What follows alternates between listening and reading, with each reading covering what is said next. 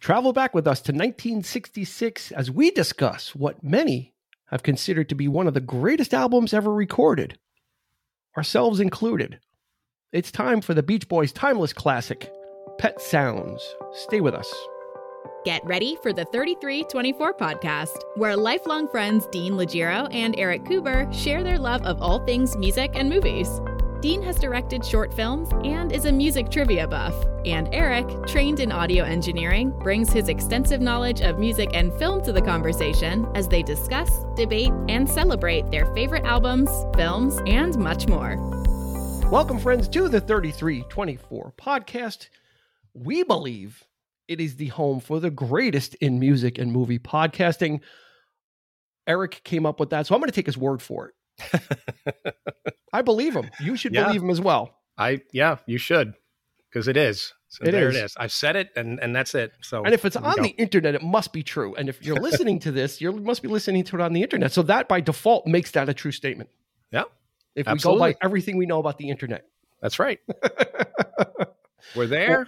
Or we could be proud. We're here to stay. So there it is. Knowing the internet, this could be like the biggest untruth ever, but we don't think so. we give you weekly episodes of music and movies, and we have a great time doing it. And we're glad you joined us for this very special episode. This is one that's been in the pocket for a while. What do you say? Yeah, I think so. And it is. If Eric had his way, I'll just say this: if Eric had his way, this would have been episode 1. Right? We're pretty close to it. Well, yeah, probably in the first few, but Dean wouldn't let me. So we're not ready. We're not ready. And yeah, so this is a long time coming. So it is. Eric kept pounding on the door, and I just wouldn't answer. I'm like, no one's home.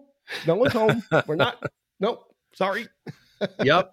And as we approach our 1-year anniversary, I think this is the right time for us to really celebrate this album, which. Is we're really going to hopefully give it the respect and the due that it deserves, and hopefully as a result of that, if you don't take our word for it about our passion, hopefully maybe just the story or the elements surrounding the recording of the album will intrigue you enough, to want to go listen to it, right? Because it's not just about this album or these songs; it's a lot about what was going on at the time as well, the recording of it. Absolutely, it's a work of art. I'm just going to throw that right out the gate, right out there. It will stand as a work of art for all time, and that's just my opening statement about this record. Ladies and gentlemen of the jury, there you go. The defense rests. Yep. But we're not going to rest. We are not going to rest with this album. No. We've got a lot to cover. It is absolutely one of our both of our favorites, and oddly enough, we came to it at different points. It's not something that we listened to together. Oddly enough. So you would think, oh, this is something that they both got. No, actually, no. No, actually, and quite the opposite. Exactly. And but I think it's probably the definitive album that you and I connect with. And I think, and the reason for that being is because it's so progressive. So there's something in it for both of us. You're more into sort of the pop aspect. Yeah. I'm into the progressive side of it, and it's both. And that's it's a wonderful, wonderful combination. So, yeah. Like I said, and I think for me, it's also the story about this album. And we're not going to, unfortunately, spend a lot of time on just Brian Wilson. We absolutely could do an episode. He is the main driver. He's going to be the main character in this story. We can kind of let you know right now. The rest of the Beach Boys are going to play a relatively minor role in this story because they kind of do on the album, not to undermine what they've done. And we're not going to do that, but let's get it started. Okay. Let's stop talking about what we're going to talk about and start talking about it. And start talking about it. Let's get into it. Yeah. So this was released in May of 1966. That would make it almost 56 years old. Yeah. Oddly enough. Number 10 on the charts, on the album charts, reached number 10. Number 2 on Rolling Stone's Top 500 albums. We had spoken about that during our Sgt. Pepper episode, and we'll kind of circle back on that a little bit. There were 3 singles released from this album. Caroline, No, but that's the title. Number 30 hit number 32. Sloop John B hit number 3, and Wouldn't It Be Nice hit number 8. Just overall, just to kind of tie that up, at the time, this was not a hit for the Beach Boys. No, it was actually considered a miss. It was not something that performed up to what the Beach Boys standards were perceived to be at the time. Right. So although it had three singles, none of them were number ones, and the album just barely cracked the top 10, and then kind of disappeared. And at the time would be a lot more kinder to this album. Yeah, not even the band really. I guess at the time thought it was, or I know Mike Love for sure didn't think that it was. It wasn't up to this, like you say, the standard of what they were doing and what they were used to doing. This was totally out of left field. This was something so avant-garde. I don't think anybody was kind of prepared for it, or they were scratching their heads with it. The record company was scratching their heads about it. They had it. What is this? I mean, it is. Time was the ultimate. The ultimate judge and the ultimate. And very kind to it. So and you say avant-garde, which is really very interesting, because we've talked in other episodes about the trajectory of bands, how they evolve, and the Beatles are going to figure into this as well, because the Beatles were and they acknowledged that they were the primary rivals, and Brian Wilson acknowledged that the Beatles were his target, that was what was motivating him to do what he was doing, not to copy the Beatles, because these bands don't sound anything alike, but they were both inspiring each other by what they were doing, and the Beatles were paying attention to what Brian Wilson was doing with the Beach Boys as well. Sure. So just to kind of let's kind of set the pre-table for it. And we had talked about it a little. Again, we're going to reference the Sgt. Pepper episode a little bit because it's a nice adjunct. These episodes will go nice together. So if you want to check that out as well. Brian Wilson had his share of stresses, maybe some borderline undiagnosed mental issues. Basically, has somewhat of a nervous breakdown in the mid 60s. Decides he does not want to tour anymore. He cannot handle the stresses of touring. So he says, I'm not touring anymore. You guys go out, get a replacement, which the first one was Glenn Campbell. It was the first replacement to kind of fill in. He just went in, and those striped shirts fit, and they put him out there, those Pendleton shirts. Got him out there, and eventually they got Bruce Johnston as a regular quote unquote fill-in. That allows Brian Wilson to spend time in the studio. The Beatles would follow suit. Not long after, the Beatles would also become tired of touring after Brian Wilson did it, and they would also say, we don't want to tour. We want to spend time in the studio creating music. That's right. And as a result of that, Rubber Soul was the album that was such a fine example of music that just came together in the studio. I mean, the whole recording aspect of that album is just it's pop perfection, and it's so solid and so broad, and and every song is no filler on the album. And I guess when Brian Wilson heard this album, that inspired him to say, well, I am going to make the greatest rock album. Here comes my response to Rubber Soul, where there will be no filler. Every song will be special.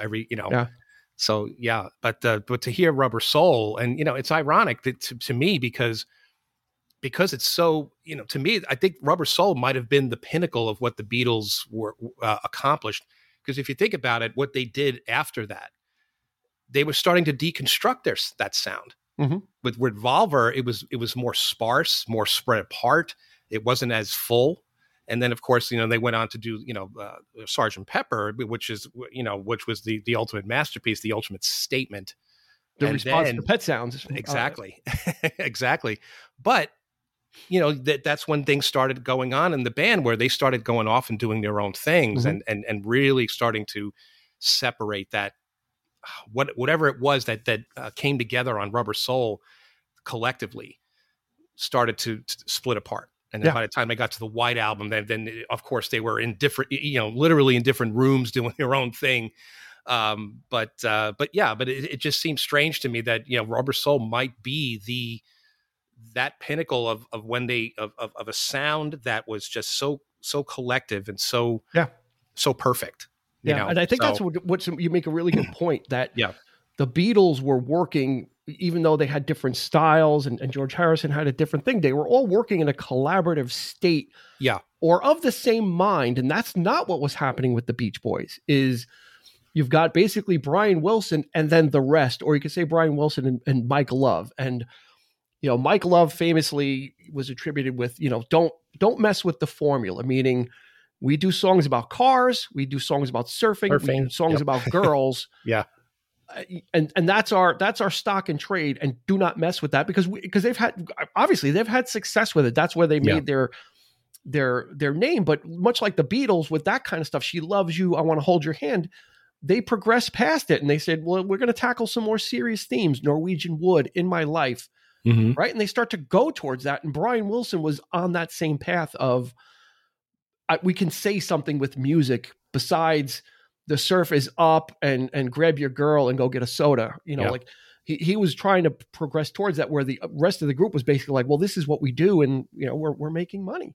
Mm-hmm. So there was that little, so he didn't have the backing and the collaborative spirit of it. Not that they were against him, but he was starting to go on his own path. And by sending the Beach Boys out on tour, that leaves him alone in the studio.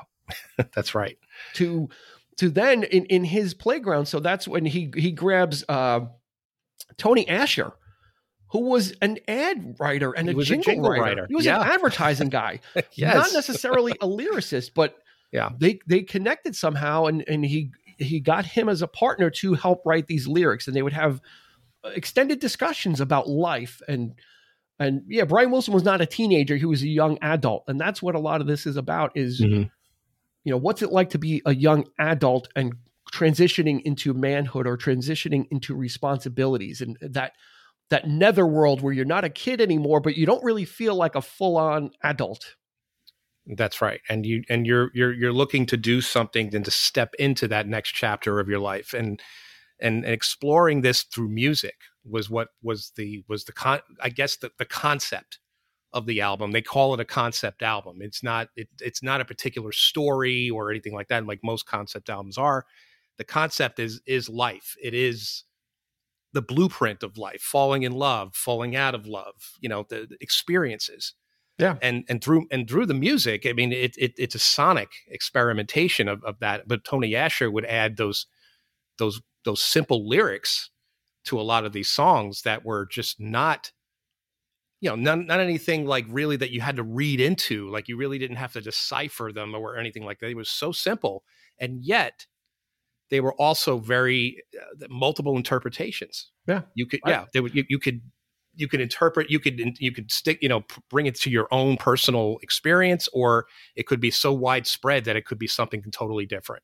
Yeah, I think it cut right. Yeah. Those lyrics cut like right to the heart. Yeah, of a lot. And you said, and you really nailed it, where it's done simply. So it's not couched in euphemisms or entendres or whatever. It's pretty much there. It's like this is what it's like when you're not sure if you fit in. This is what it's like when you're falling in love with somebody and you're not sure. Or this is what it's like when you wish you were just a little bit older and you were an adult and you could spend time with the one you love. It sounds simple, but when you listen to the whole thing, you get the theme, and that's it's like you said, it's not a story about something. It's more these are thematic elements that this album covers about transitioning into adulthood. And I think no matter what age you are, I think you can listen to it, and fall back into some of these.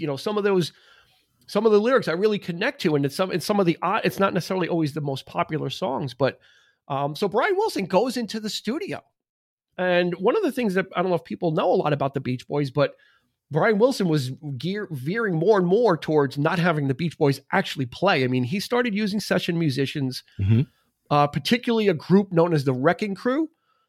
So if in the 60s, if you were an American pop band and you made a record, even if it was like the Byrds or a quote unquote band, the members of the Wrecking Crew more than likely played on it. They were so prolific. There's a fantastic documentary called The Wrecking Crew. It is. Yep. And you'll get the story of these unknown heroes of music that played on literally thousands of records between the group of them.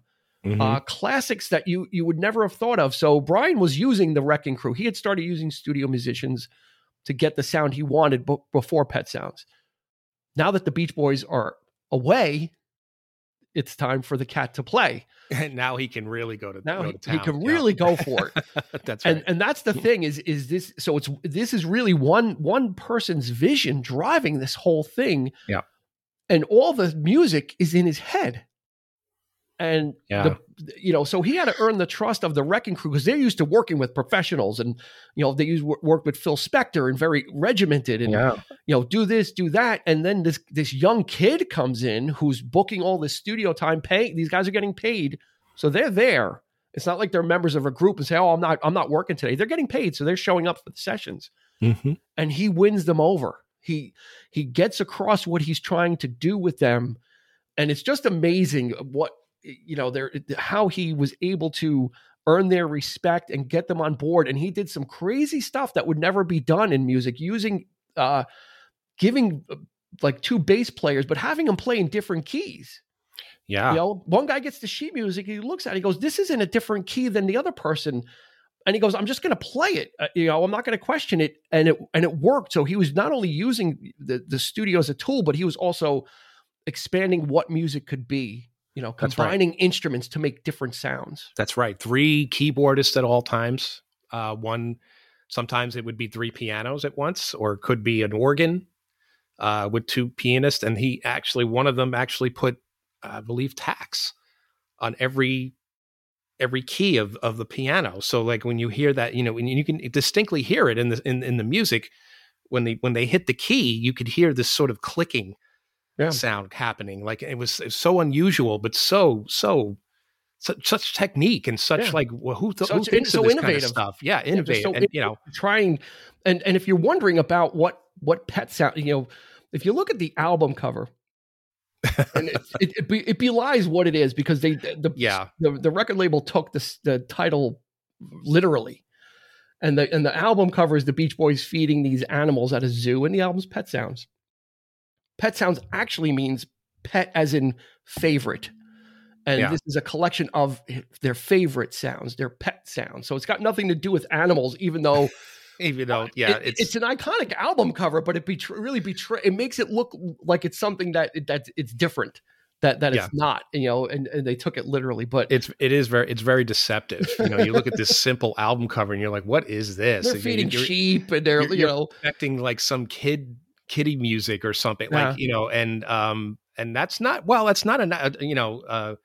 not necessarily a wrong assessment, because some of the music is somewhat kid-like in a way. Like he employs some like a sense of innocence, of youth, innocence, and the music reflects all of this. And that's what's so, and all of this in his head, and everybody having to decipher that, and everybody having to really come to terms with this young brainiac just coming in and every day and really putting them through their paces too. Yeah. We're not talking like, one take.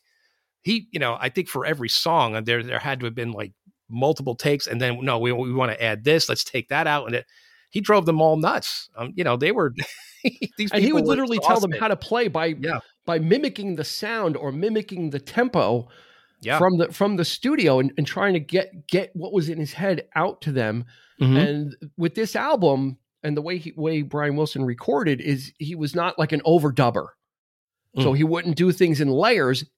So if you're talking about the Wrecking Crew and you're talking about 2 or 3 bass players, couple of guitar players, Hal Blaine on drums, couple of keyboardists, all these guys have to do everything at the same time. At the same time. And if he heard one thing that was off, even though he was mostly deaf in his right ear, he would hear that one thing didn't sound correct in his mind. He would stop, try and explain what it was that he needed to hear, and they would all have to go again. And you can't do that without getting professional musicians. No. Because regular band members would be throwing their instruments because these guys are getting paid to do it. And he would just put them through their paces until it matched what it sounded like in his mind. And try doing that today with today's budgets. And, there's no way anybody could do that today with such a broad group of musicians. And it would cost an absolute fortune to do that. And, but it blows my mind just to think that this is all going through his head, and to be able to pick that out, one person doing something wrong or something off, and everything stops. I mean, God, how does that happen? I mean, everybody agrees that there's something. He was channeling something in his brain that was unlike anything anybody had ever done before. And I think it's the good thing that the Beach Boys were not around. So he had that released pressure of people scrutinizing what he's doing or questioning what he's doing. That would come. It would come later on. But for now, while the Beach Boys were out there touring and spreading the message of the Beach Boys, he was like the mad scientist in the laboratory, creating something totally different that was nothing like. I mean, there was a couple of songs you can pick out that were kind of the lead up to it. Mm-hmm. But like you said earlier, this was a demarcation point, whereas most bands kind of evolve into it. Like you said with Rubber Soul, they kind of work their way into it. This was kind of like almost a full stop of no, here we go. And I'm doing something totally different. And many consider it basically to be a Brian Wilson solo album because he really was the architect of everything. What do you think? What's your assessment of that? Do you agree with that, or for the most part? Much. Or, I mean, I think if he had his way, he would have. I mean, he pretty much sings lead on almost everything. Yeah. So there and when Caroline No was released as a single, it was released as Brian Wilson. Mm-hmm. It was not released as the Beach Boys. It was released under Brian Wilson's name. So there's a lot of that, and I think that the Beach Boys were also kind of placating him and like, you know what, let's let him do this. Let's just kind of go ahead. We'll play nice, but then if it doesn't work out, and that's kind of what would end up happening. So Beach Boys returned from the tour. The tracks are pretty much done. And they're like, well, what, because they didn't really know what was going on. They weren't consulted because Brian was writing with Tony Asher. And they come back like, well, what is this? What, we don't connect with this. What is this talking about? Mm-hmm. We're not, again, Mike Love does just always seemed to be like the stuffed shirt, like just was not hip to anything, not open to something different. Right. He even had a problem. One of the, the song I Know There's an Answer was originally called Hang On to Your Ego. Yeah. And he, the drug reference, it sounds like a Trip thing. So, change the lyrics. I mean, the guy couldn't have been more of a stick in the mud, in a group, just trying to, I'm going to say trying to protect his own interests of no keeping doubt the Beach Boys successful and not being an artist. I agree. And I think he was more or less an extension of Brian's dad too. I think his dad was very controlling and very, and he was all about the success. And he spent more time, worrying about what they were doing abroad, what the band was doing abroad, than what his own son was doing in the studio. Mm-hmm. Otherwise, he could have came in and said, "Hey, you're done. What is this?" But because the Beach Boys were on tour, he would follow their success and their pattern. And I think Mike Love is almost like his right-hand man in a sense, where he would come in and try to talk Brian out of these things. Like, we're surfing, we sing, like you say, we're surfing music and car music. This is what we need to be doing. What is this, in a sense too, because of his mental issues. I think they didn't know how to handle Brian at this point because he was being so creative, but at the same time, so unapproachable or distant. Exactly. Yes. Yes. And Tony Asher, I was reading a quote that he said, and it was kind of like, Brian Wilson's like a brilliant musician, but an amateur human being. And it sounds mean, but I understand what he meant, that he didn't connect well with people like that. And was awkward and kind of uncomfortable, but you put him in that musical environment, and he was able to flourish and produce stuff and sing. Oh my God, his vocals on Pet Sounds alone are worth the price of admission. To hear his soaring vocals on Don't Talk, Put Your Head on My Shoulder, it's just like, So Beach Boys come back, right? And if the Wrecking Crew got put through their paces, he was unrelenting with the Beach Boys. He put them. He was looking for the same exact thing, and that's probably harder because you're trying to get people to sing a certain thing, or you know, I can't even picture what it would be like, even for pros like the Beach Boys. I mean, I don't think anybody could touch the Beach Boys with harmonies and vocal blends. I mean, they set the standard. They blew the Beatles out of the water. I totally agree. Their sense of harmony was a very specific sound, and it was otherworldly. Yeah. Honestly, it was unlike anything you've ever heard. In so many different levels, and six vocalists at one time. I mean, they're moving notes in between. I mean, they're just doing things that it's not like they're all just singing at the same time. They are, but then they'll, one vocalist will kind of change, go up a note or two or down a note or two in between, and you're getting these crazy blends. And it had to be perfect. And again, very, like we said before, if something was off, we're starting. This is take 100. Yeah. It was driving Mike Love bats. He was just. I think he was just ready to just kill Brian Wilson at this point. Because they said he had. They said I think Mike Love famously said that Brian Wilson had like dog hearing, like he was hearing mistakes or things that nobody else was hearing, right. And they're like, no, that sounded fine. Like it sounded better than fine. It sounded great, and he's like, no, it's still not right. No, so I'm not sure how that's not going to be well received. I'm sure as well. If you got someone just keep saying no, you probably get a little animosity thrown your way. Especially if you're just singing. And like I said, a lot of them were probably thinking, well, there's something wrong with Brian. I mean, that had to have been in the headspace there. That they had to have been. It had to be part of the discussion where they're concerned about his mental health at this point. It's like we're not hearing it. We got professional musicians who aren't hearing it. We got the consensus here. I mean, Brian is hearing something that none of us hear. What's going on here? And that had to have been really, really difficult. Yeah. But to concede and to give him that leverage and that ability to control things and to get things done, it was amazing. Yeah. So, it's a credit to, the loyalty of the band and just the family aspect sticking together. Then they got it done. Yeah. And Brian being able to get it across finally and corral them, and I think one of the beauties of this album is you're actually getting 3 albums in one. If you search it out, you get 3 albums in one. You get Pet Sounds as it was recorded. But you can go on, mostly on YouTube, maybe some of it on Spotify. You can listen to the instrumental backing tracks. That's music on its own that stands to be listened to. Oh yeah. The treat is listening to the vocals without the music.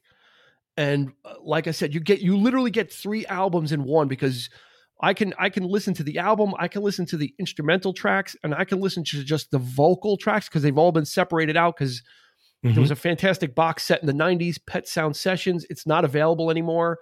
It's not even on Spotify anymore, so we can't even tell you to go check that out.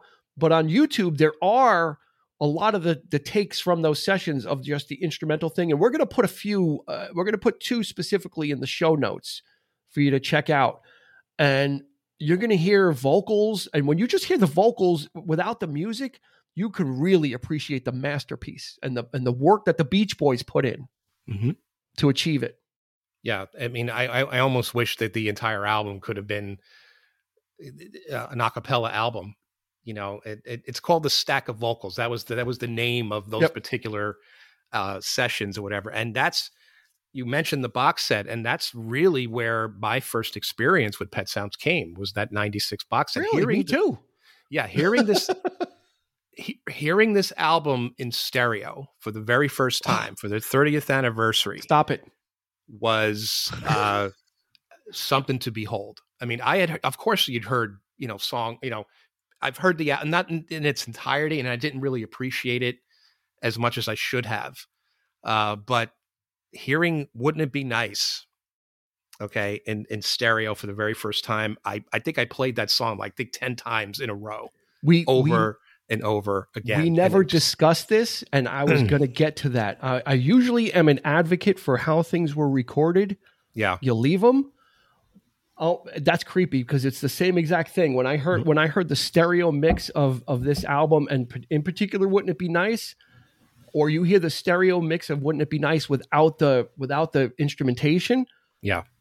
If you don't get chills, I'm gonna have to check you for a heartbeat, because it's the same thing. Like I'm usually a stickler for the original, but the stereo mix, because of Brian Wilson's loss of hearing, he just mixed in mono, and that's the way Phil Spector did it. It became like this, just one sheet or one wall of sound, of music all together, no stereo separation. So he was able to control what the mix would. You wouldn't get stereo separation.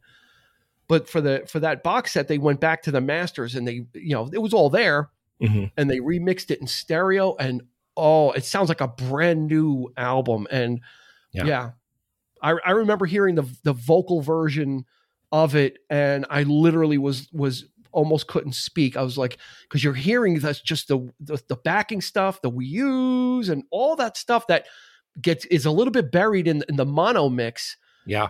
And you can really appreciate what the Beach Boys did as a vocal group. Absolutely stunning. And this was, now people back in 66 were proclaiming this as a masterpiece, hearing it the way it was. Yeah.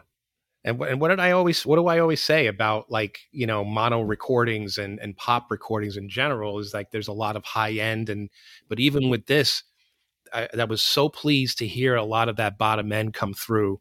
Yeah. On that stereo mix, because even in just the voices, you could hear the bass in the voices, and it's so crisp and clear. Yeah. It's just absolutely it's a gorgeous, and I'm going to even advocate, if you're going to pick up the vinyl, get the stereo mix. I don't think you're going to go wrong with it. I mean, it's just absolutely not. Gorgeous. It was so beautifully created and crafted. It's it's like 2 hours, 2 minutes and 12 seconds of pop perfection. Yeah. It is by I think it's probably the greatest pop song. Yeah. It's my favorite Beach Boys song, Wouldn't It Be Nice? Yeah. I kind of got into the Beach Boys, like, I think in the mid 80s, they put out a collection called Made in the USA. It was like a greatest hits. Yes. And it had that song Get You Back on it, which was like a new song by them. That's and right. That kind of caught my ear, that song. I was like, I like that catchy. Song. Yeah. And so I really wasn't on the Beach Boys thing. And I bought that. And then Wouldn't It Be Nice, I think, was on it, or maybe even be the first. It's not the first song, but for some reason I connected. I'm like, oh my God, I really love that song.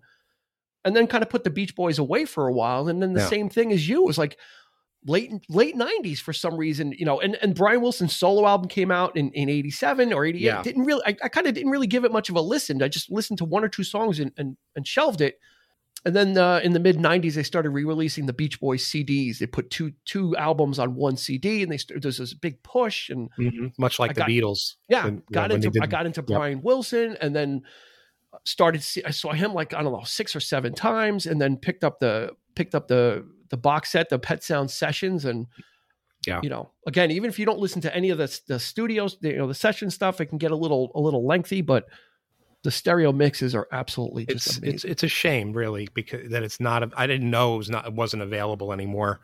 But it's not on Spotify. It used to be on Spotify and used to have the whole thing. I'm such an advocate for. That's why I'm such an advocate for physical media sometimes, because in this particular case, not only is Pet Sounds the album, the masterpiece that it is, but this in itself is probably one of the greatest just case studies of any album.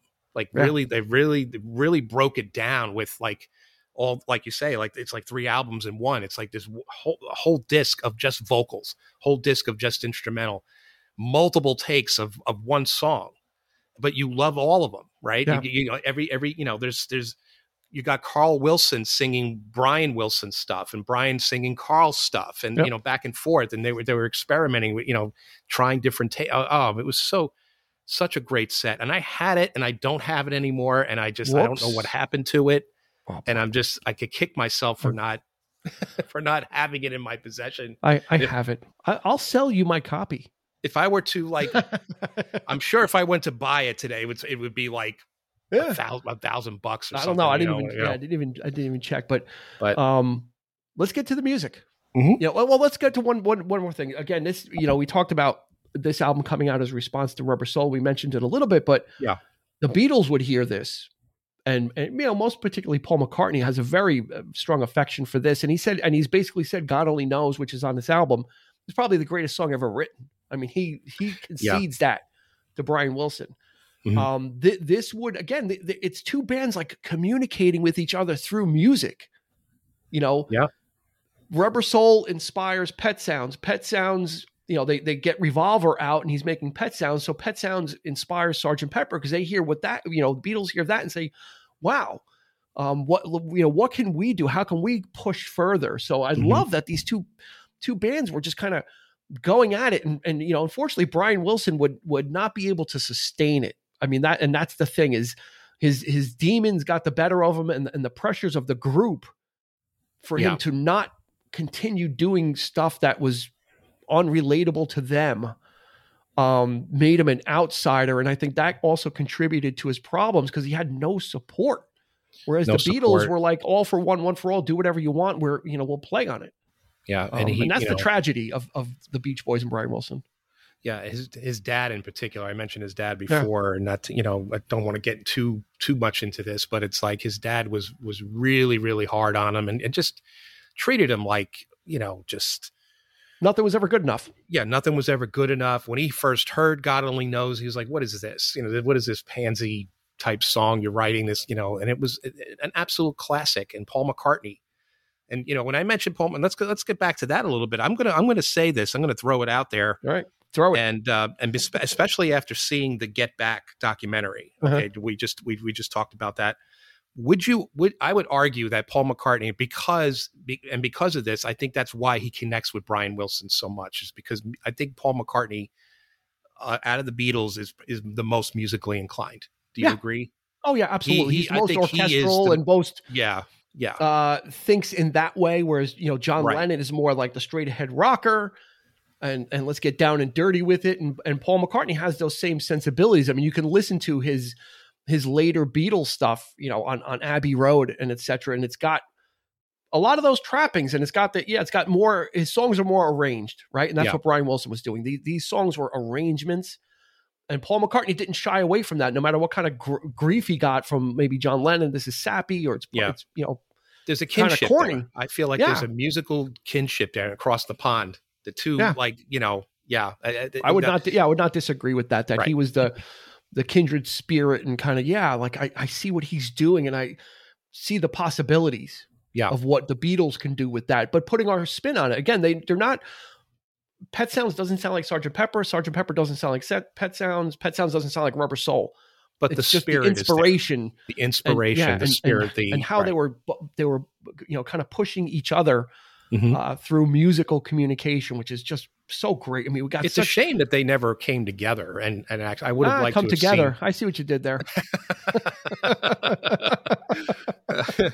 But that would have been really fun.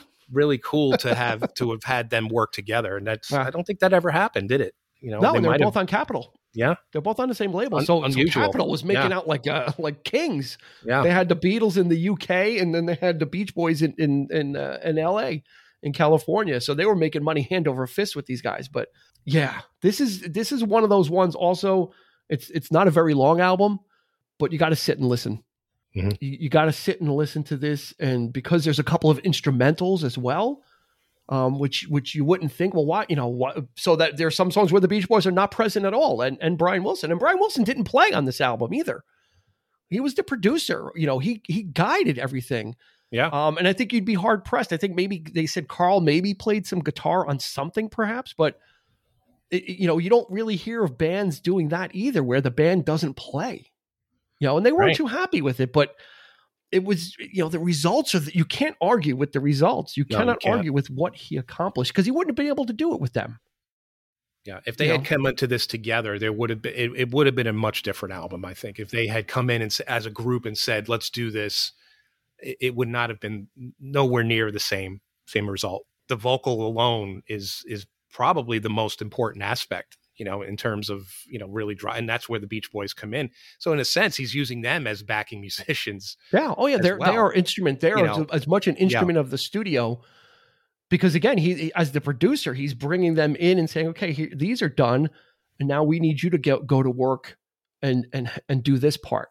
So he was literally like the commander. He finished the backing tracks and then they came in and laid it down. And Yeah, wouldn't it be nice is just the opener, and it's just one of those songs that I think everybody can connect to. If you, like I said, you don't have to be of the age, but you can kind of remember the feelings of when you were younger and hoping and wondering what it's going to be like when you're older, and you know, when you're a man or a woman or whatever, and you're in a relationship, and it's that hopeful feeling, and that's what the album really kind of, for the most part, portrays, is those feelings of hope with love and what's to come, you know, and maybe some uncertainty. And there's definitely some uncertainty about it as well. It addresses that too.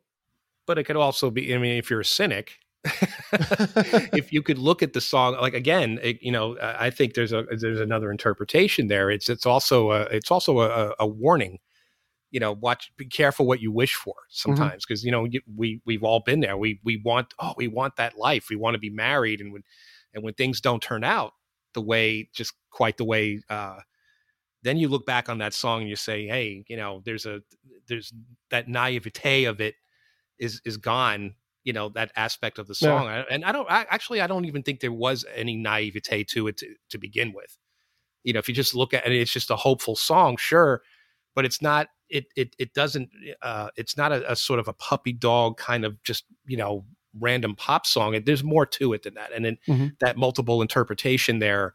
I could look at it back. I look at it from the innocent point of view of it, though. I look back at it as you don't know what you don't know yet, right? And that's why it's so romantic to, when you're young, to think about those things, right? Because you haven't experienced, right? Well, the heartache or whatever happens in your life. From my own experience, you're kind of projecting it. You're projecting the good things, right? From my own experience, though, it's like I wanted that, though. I wanted to be to grow up so fast, and to you know, just jump in, you know. So, you know, decisions were made, but it's just, you know, but that kind of thing, and that's what the song speaks to with me, is like, you know, just wanting that so much that you're just ready for it, even if you're not ready for it, you know. But you know. So there's that sort of, you know, so why are we such in a hurry to grow up, you know, kind of thing, you know, we, you know, that's the thing. It's like, you know, that's where the cautionary aspect comes into play for me with that song, you know, so. Yeah. And you get a little bit of that self-doubt in the song That's Not Me, which I really like that song, even though Mike Love is, you know, has the vocal. I just like what it gets across, right? Because it's that self-doubt and, about being alone, but then kind of, you know, things don't necessarily turn out like you thought they would, and you miss being around people. So, you know, these songs really approach things. It's not all just love and happiness. It's approaching, you know, that young adulthood from all these different aspects, and it really, really kind of was able to knock it out of the park with this, really. But it's told like from the perspective of a young adult that you feel as if, you know, he might as well have been, he could have been 50 years old writing these songs. I mean, they don't evoke, like, again, that naivete, that innocence. It's not immature. Like, there's a maturity to these, to just because of the music and the lyrics too. Like, you know, so yeah, I mean, they're genuine. They're true. You know, it's not just some, like, you know, lollipop type pop stuff, like, you know, like a lot of that was going on in the 60s. But it's not about dating and, you know, going, you know, taking your favorite girl out and stuff like that. Right. It's kind of what happens after that, and what happens when you've outgrown all that, you know, and what is next on the horizon for you. And that's, you know, of course, there's two songs, but really one song that's got nothing to do with all this, and that's Sloop John B. Yeah, which is kind of a weird. It's almost like a palate cleanser before you get to side two. And, you know, Al Jardine, who's, you know, the guitarist for the Beach Boys, was really into folk music, and was really pushing Brian, like, hey, check out this song, we should do it. You know, do an arrangement of it. And he, you know, Brian Wilson wasn't a really big folk fan, but eventually, kind of, you know, Al Jardine got it in front of him, and then Brian Wilson kind of worked it up into something that was totally different. And oddly enough, Al Jardine auditioned to sing it, and Brian Wilson said no. Said, I'll do it. So the guy promotes the song and gets him to look at it, and he doesn't get to sit there. He doesn't get to do it. Nope. Denied. Poor Al Jardine. Yeah. And then oddly enough, another oddity is the song. There's actually a title track called Pet Sounds. Mm-hmm. and it's an instrumental.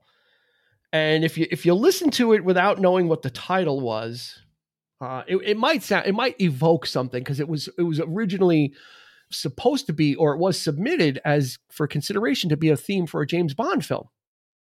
The working title was Run James Run, which is James Bond, and it's got that sound to it, and that's what it was supposed to be. Is offered it up for use in a James Bond movie, and so it has a little bit of a surfy sound, but it also has a little bit of that Bond sound that you used to kind of hear back then, and that's really what it was. But then they said, no, we can't. We're not going to use it. Interesting. I never knew that, and now when I think about it, it's like, I could totally see, especially the earlier Bond, like Dr. No, and it's got that that swinging kind of sound to it. That's right. Yeah. Loungy. Yeah. Yeah. It's got the horns and everything. So that's what it was supposed to be. But then they said no. So, all right, we'll rename it Pet Sounds. You could definitely see like the graphics on the screen, like the sort of like, like one of those intros, one of those like Saul Bass, like, like, what I'm talking about, like those, like those animated, like, fonts coming on, and wow. That's really cool. I never knew that. That's what it originally was. So, so that's kind of an outlier in an interesting way. But again, it fits nevertheless, because, the other instrumental is Let's Go Away for a While. Mm-hmm. And that's just, kind of just really, you want to talk about loungy, 12 violins, 4 saxophones, Coca-Cola bottle used as a guitar slide, just throwing anything against the wall. Again, that's the beauty is he was allowed to experiment unfettered, and just came out with these beautiful, was he like 20, 24 mm-hmm. at the time? Just amazing stuff that was in his head that he was able to get out and find people that would work for him and work with him to get it done. And it's just an album that, I still got, I listened to it, I don't know, like 3 times, not that it was a problem, but I listened to it like 3 times before we did the show. And I still get like those feelings, like, or when I hear, I just wasn't made for these times. It's just, you can kind of connect to those things where you don't feel like you belong sometimes. And, you feel like you're an outsider, even with your friends, mm-hmm. even as a, if you're not that age, you still can kind of feel that, or remember if you went through that when you were younger, and kind of connect to it. And it's just what makes this so special, because it's certainly not dated. There's no like stuff of the 60s and groovy and hip, although there is trip. They use the word trip. The sound, the sounds, sure. Of course you could argue that some of the sounds of being played and being, could evoke that time. Yeah. But lyrically it's timeless. That song in particular is my favorite. Yeah. That's the one I relate to the most, because I was such an introvert, and, and when there's the line, they say I got brains, but they ain't doing me any good. And God, there's just so, those are, they cut deep, they really do. It's like, it's simple, it's direct, but boy, they really get you, and again, back to the instrumental pieces on the album. I played it for the very, for my oldest son for the first time, and because he was a big Sgt. Pepper fan. Mm-hmm. And I played in Pet Sounds, and he had never heard it. And I said, this album, it one up Sgt. Pepper in the aspect that there's not 1 but 2 instrumental songs on this record. So that in itself is something, a feat. Like that's who does that? You know what I mean? So so he was like, oh, like he was kind of, I think he was a little impressed by that, or not. I don't know. I don't know what he thinks of it, but I know that it all goes to like it all went to just set the table for this. And like I said, it came out and people were like, all right, I guess next. Like it didn't have, there were some critics or some people like the Beatles, like, other musicians understood what was going on and respected it. People but it just kind of things died on the vine. Yeah. Things weren't that artsy yet. There wasn't that much happening on that scene, as I think the Beatles were starting it. But you think about the albums that it came out like in like 67, 68, like people like the Zombies and, Odyssey and Oracle and all these like trippy psychedelic stuff, that came out. They say that Pet Sounds is psychedelic. I don't really see it that Nah. way. I wouldn't put that in that box. It's not as trippy to me. And when you look at it through that lens of where things were where the psychedelia was taking over, incense and peppermints and all that kind of stuff. Yeah. Pet Sounds can kind of sound weak compared to that. If people are starting to gravitate, and the Beatles kind of were starting to touch psychedelia with, Lucy in the Sky with Diamonds, and they weren't afraid to go there. And the Beach Boys would try, and that was, the pinnacle, one of the greatest unreleased albums ever would be the attempted follow-up. But Pet Sounds was kind of died on the vine. And then in the 70s, people started to reevaluate it. It through the rear view mirror and say, wow, I think, we kind of missed something on this. Like, that's right. It kind of evokes a different time.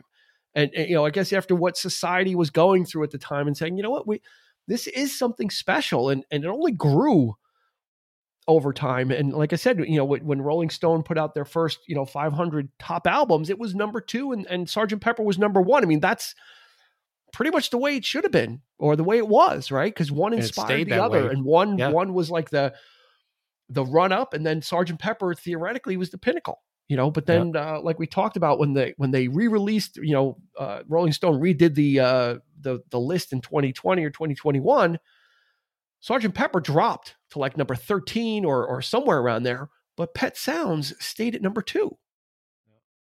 It did not move. Other albums got shifted around. I think we went through that. I think we went through the top 10 or whatever it was.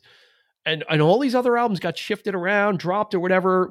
Marvin Gaye's What's Going On took the number 1 spot, but Pet Sounds stayed exactly where it was because it did not falter and it did not diminish under the lens of time. Whereas Sgt. Pepper, might be overblown for the Beatles. Maybe Rubber Soul was better or something.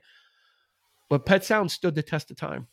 Yeah, I mean, you're talking about more. Sgt. Pepper was more about the musical experimentation, I think, but you really can't connect to songs like Lovely Rita, and you know what I mean. Like that's not a song that you could take and wear it on your chest, and like Pet Sounds. I mean, is so personal. I don't know if I could. I don't think I could listen to it with somebody. I'll be honest. I don't know if I could put Pet Sounds on. That's an interesting point. And listen to it with somebody. Nothing against anybody. Nothing. I don't know. But you want it for yourself. Yeah, I don't know that I could sit there with somebody in another room and putting this on and kind of me kind of experiencing it, and then having somebody else there. Yeah. You know what I mean? I don't know. It's kind of strange. There are a few songs that I like. Don't Talk, for example. To me, again, Brian Wilson is in his early 20s, and there's that mature aspect of writing a love song, which I could probably consider that to be one of the greatest love songs ever conceived, ever written, because it's so it speaks to this isn't we're now just falling in love, we're not splitting up. It's saying we've been through some shit. And we're sticking together, and we don't have to say anything to one another. And for him to have understood that, and to evoke that feeling at such an early age is outstanding. It's outstanding to me. It blows my mind. And the naked vocal on that song, the falsetto, and Brian Wilson, by and large, the falsetto is what makes it. I mean, he's got that great falsetto, but I don't think he's such he doesn't have like a really great voice in a sense. I think Carl has the more melodic voice. It's the sweeter voice. Well, yeah, you get it, and God only knows, right? I mean, very similar, but I think Carl has the range and the pitch that makes it smoother than Brian's. A little, he can be a little rough around the edges when he's singing in a normal tone. Yeah, but that falsetto is like unmistakable. It sends chills up your spine.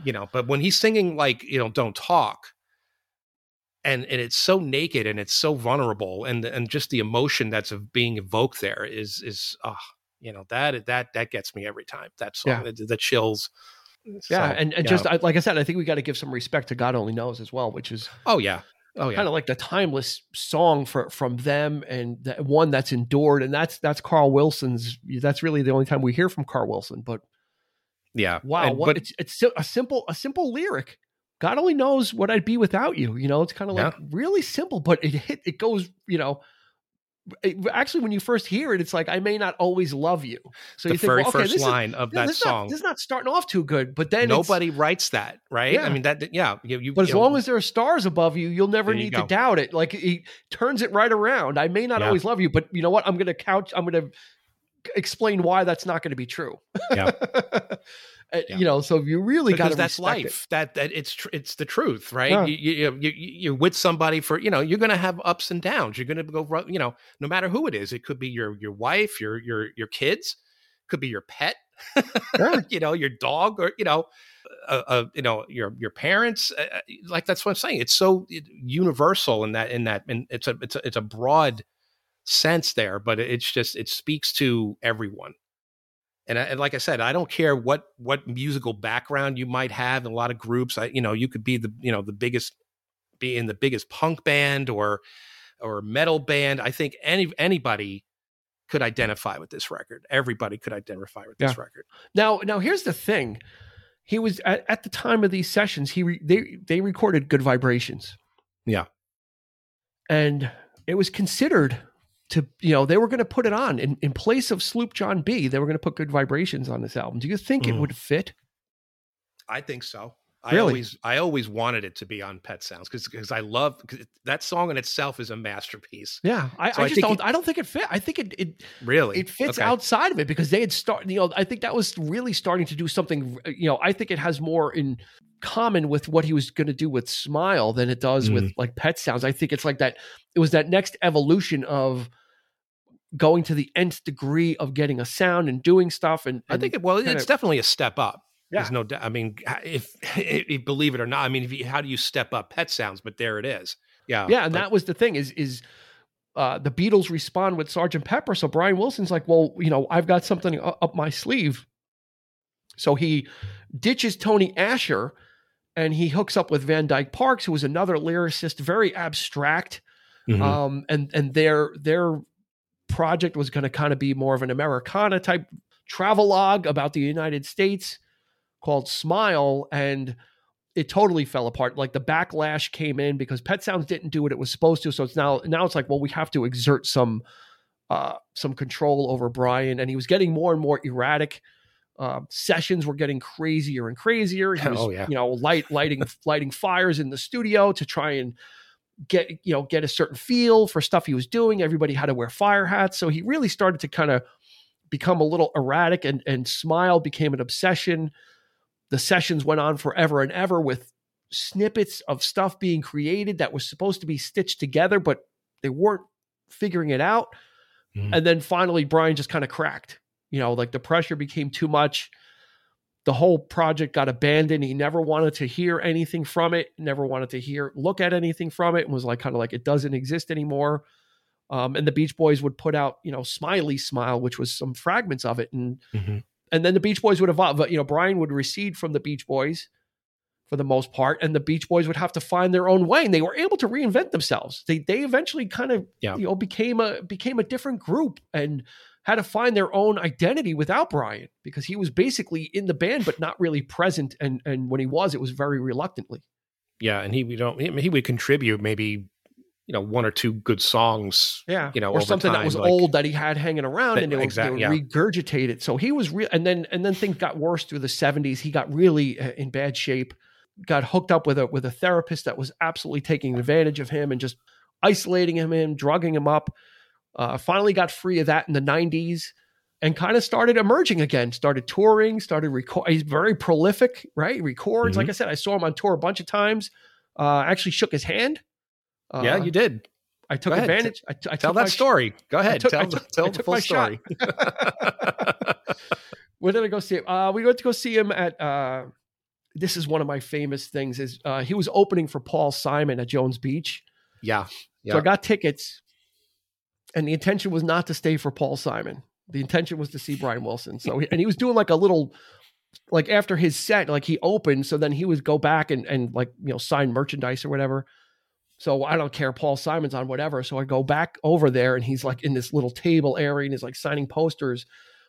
and I get my poster and I, give it to him and he signs it. And then I just put my hand out and I grabbed his hand. Like this was as close as I was ever going to get to him. Yeah. I'm like, I had to go for it. I just like shook his hand. I said, thank you, and then that was it. I was done. Like you didn't have to, we left. I was like, great. I don't need to really do anything else with it. That's great. So I actually got to see him. He took Pet Sounds out on a symphonic tour. So wherever he would be, he would get a local orchestra and they would play all of the stuff. So I got to see him do Pet Sounds with all with a symphony, with all the instrumentation and arrangement the way it was supposed to be. I got to see him do Smile in its entirety when he finally did release Smile in the 2000s and put together that masterpiece. I got to see that as well. So nothing but love for Brian Wilson and everything that he's done. To hear that album in its original context was interesting for me. For what, Smile? For Smile, yeah. Because I absolutely love, of course, Good Vibrations, but ironically, they changed the lyrics a little bit on the song for Smile, but I absolutely love Surf's Up. That's like one of my all-time favorites. And, that appeared on the self-titled album Surf's Up. And that's when I think when they were starting to get a little psychedelic, but it was the early 70s though. So like Feel Flows and songs like that. And Till I Die was another masterpiece too. Yeah. I love that one. But hearing Smile for the first time, I didn't know what to make of it. Honestly, I really, they're talking about vegetables and I loved it, and just it's just very, very odd. It took a while for me to warm up to that record. A little bit more than Pet Sounds because it was just so such a it was such a contrast to what I was used to on Pet Sounds. So if Mike Love hated it, I loved it.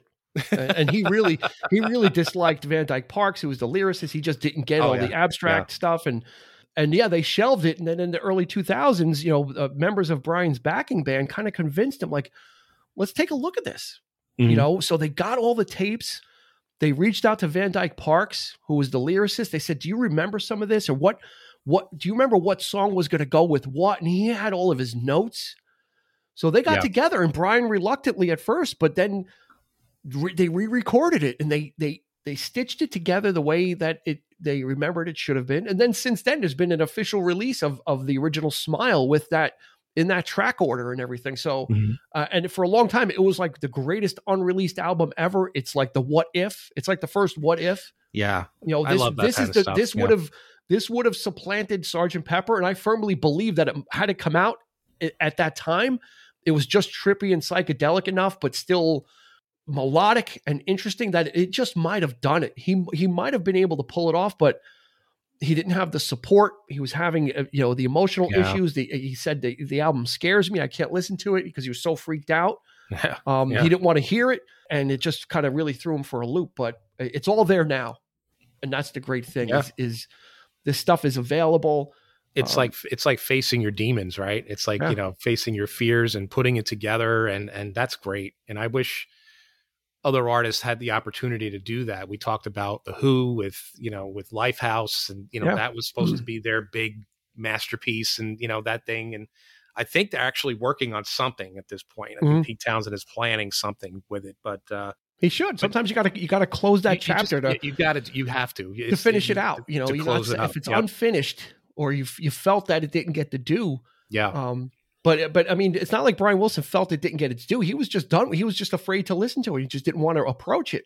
And because it became so legendary, it was this legendary unreleased album, bootlegged, the sessions bootlegged over and over, figure out your own order, arrange it however you like. Yeah. That, you're asking for trouble by trying to embrace it. But Van Dyke Parks was there. They got together, they got the notes, they reconstructed it and re-recorded it. And I remember listening to it when it came out, and I'm like, oh, I was absolutely satisfied. I was like, I was so happy for him as well. Like 40 years later, almost 40 years later. And he got some great people to play on that record too. Some great singers. Band are pros. I mean, they really replicated. Yeah. They did justice to what the Beach, certainly not to the level of the Beach Boys, but they came close enough to replicate what the spirit was. And I haven't listened to it in a while, but I think I may after this. I think I haven't listened to it in a while, but so good. I'm so happy for Brian Wilson that he was able to come through everything. He was probably pegged as a rock and roll casualty, and he really was for a long time. He was written off. I mean, he was a mess. Everything that happened to him, and some of it not even to that he wasn't even in control. The idea of not being in control of your own life and having somebody control your life for so long too, and having captive in yourself, in your own mind. Exactly. And the rest of the band just sort of like letting it happen for so long too was a shocker too. And then of course the late 80s, we talked about that first solo record, which, in itself is interesting. I remember that kind of got I love it now. And that for me, it's a masterpiece now. Exactly. When it came out, I found, because it was so odd and so weird, that I said, this is not the Beach Boys. I get what people are saying about Brian Wilson. Yeah. Right. Because it's so unlike, Beach Boys music. That's when I kind of, became interested in him. And then of course, 96, the box set. But I remember getting that. I remember having the VHS of the American Band documentary. Yeah.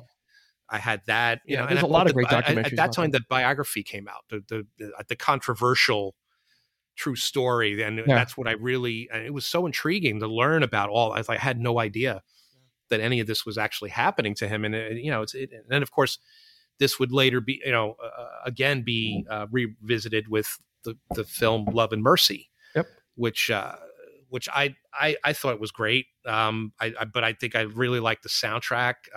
We talked about this a little bit as well. Atticus Ross, who was partnered with Trent Reznor from Nine Inch Nails, and he managed to capture what Brian Wilson might have been thinking and what was going on inside his head sonically.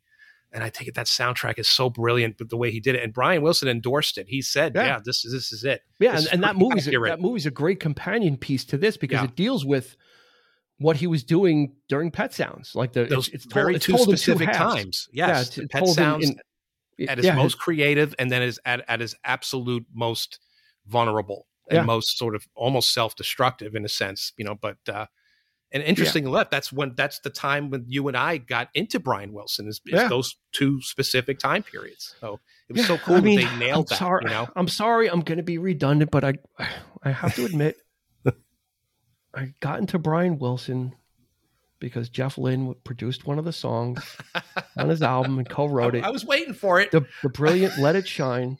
I was waiting for it. And then I also read that my other favorite honey, Lindsey Buckingham, also wrote and produced a song for the album. So I bought the album and it wasn't on there. Yeah, it didn't make the cut. It was the B-side of the Love and Mercy single. It was so weird. And that's when Lindsey Buckingham was really in his like Beach Boys mode too. And there was a documentary about, there was a behind the music about Lindsey Buckingham, and they interviewed Brian Wilson, and he's like, Lindsey Buckingham is insane. So for Brian Wilson to say that Lindsey Buckingham is insane, that kind of shows you, he's very simpatico. He's very much influenced by the Beach Boys, and you can hear it in a lot of his music. But check out Love and Mercy is a great companion piece to listening to this album. There's a lot, we covered a lot of territory. We hope it made sense. Listen to this album, listen to it by yourself, listen to it with somebody. I think if you listen to it by yourself and you just listen to the music and the words, I think you'll get something out of it. I really do.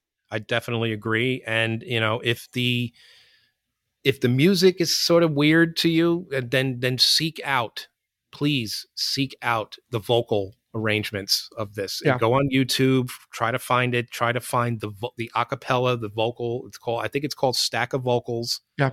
If that's how they were titled on the box set, released, the track listings. If you could find just the vocal of "Wouldn't It Be Nice?" Well, I'm going to put that in the show notes. I'm going to put great.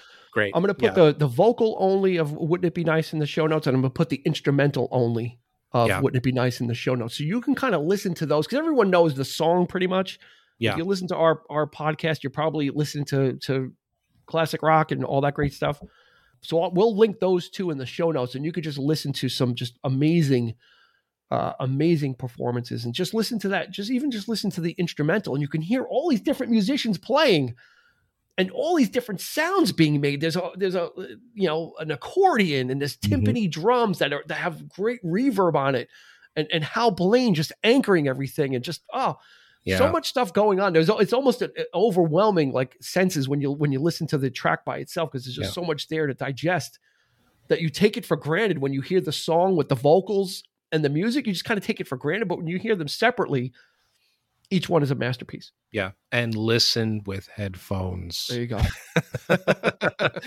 It'll do it justice. And if you don't get chills, I don't know. I don't know what to say. Eric's going to come over with the paddles and give you shock and get your heart going. I might start crying. You're going to make me cry if you're not moved by, absolutely, just if it doesn't give you chills, then I don't know what else to say. Then it doesn't give you chills, go sit in a refrigerator. Right. That's the only way you're going to get them. No, not to be mean or anything. It's just you don't. I don't know. I guess you're just not musical. I guess, or so, whatever. All right, but Eric said it. This has to affect you. Put it out there. Yeah, he's laying it down, and I'm laying it down too. This is one that we've waited for a long time to talk about. This we've brought it up every so often, and we just kind of kept keeping it at arm's length. But as we approach our 1-year anniversary, we're ready to share one of the ones that we absolutely love. Yeah, and we are more than happy to talk about this one. Yep. And let you know how we feel about it. And hopefully, and this is what this podcast was about, is letting people know how we feel about these things, what it means to us, what the experience means. And that's the great thing about music, is sharing these experiences. We love to hear about that as well too. Yeah. And this is a good way to kind of tie it up, is let us know if and when you do listen to Pet Sounds. Hit us up on social media. We'll have a post with the episode link. So let's start a conversation there. We would love to hear from you. Yeah, and let absolutely. us know. Does it? Hey, listen, if you don't like it, that's fine too. It's not for everybody, but it connected to both of us. Oddly enough, separately, we never talked about it. We never listened to it together, but we came to it, on our own, and got the same thing out of it, which is kind of amazing. Yeah. And that's the beauty of music, and that's the beauty of sharing and talking about music, and that's what we do each week. And we thank you for joining us on this very special trip about a very special album that's near and dear to both of our hearts. So find us on social media. Getting verklempt. Getting here. I'm not crying. You're crying. I'm not crying. You are. So hit us up on social media, 3324 Podcast. You'll find us on Facebook and Instagram if you use that. Let's get the conversation going about this. We would love to hear you and your thoughts about it. And we'll probably even post the instrumental versions on our group as well. So even if you don't want to go into the show notes, we're going to put it out there for you to check out, and we'll probably throw some comments as well. So thank you for joining us for this episode. Much appreciated. Thank you.